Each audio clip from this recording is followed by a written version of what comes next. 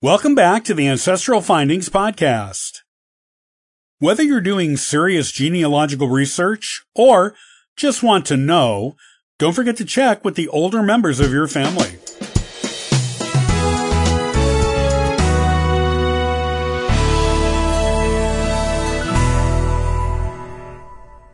That elderly great aunt, your late grandmother's youngest sister, would be a rich resource, for example. What you view as the black and white world of the past, she remembers in living color. An interview with an older family member is the ideal combination of spending family time and doing genealogy research. The recollections of living persons, influenced by the recordings of emotion and perspective, are what infuse life into your family tree. Record the interview.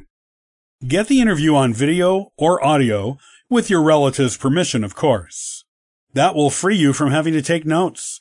Also, prepare some questions to fill the gaps as your relative comes to the end of an episode of your family story. Here are some suggested interview topics. Ask your relative to fill in the gaps of your personal knowledge of family members. For example, what were the full names, dates, and places of birth of your relative's immediate family members?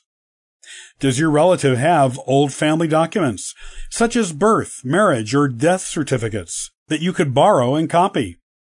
Is there an old family Bible in your relative's possession? Family Bibles can be a stunning holographic resource. The family history written in front of the Bible often goes back generations. How about old family photos and albums? Has your relative clearly identified each person in the photos? If not, offer to return and help get the photos labeled and organized.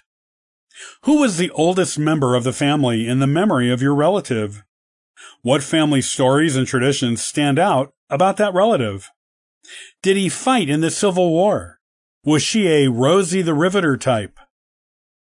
Be careful about sensitive matters. You may be able to come up with many more paths of inquiry, but here's a word of caution. Approach sensitive subjects, for example, rumors of scandal, black sheep stories, and so on, with tact and sensitivity. Instead of asking pointed questions, go for the open-ended ones. Connecting the dots.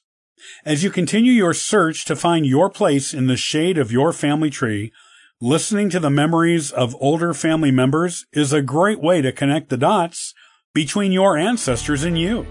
Those dots, like the good that people do in their lives, as Shakespeare wrote, is oft interred with their bones. The good is what you're after here because you are here as a living connection to the past. Gather your family history and you'll be doing your own descendants a great service.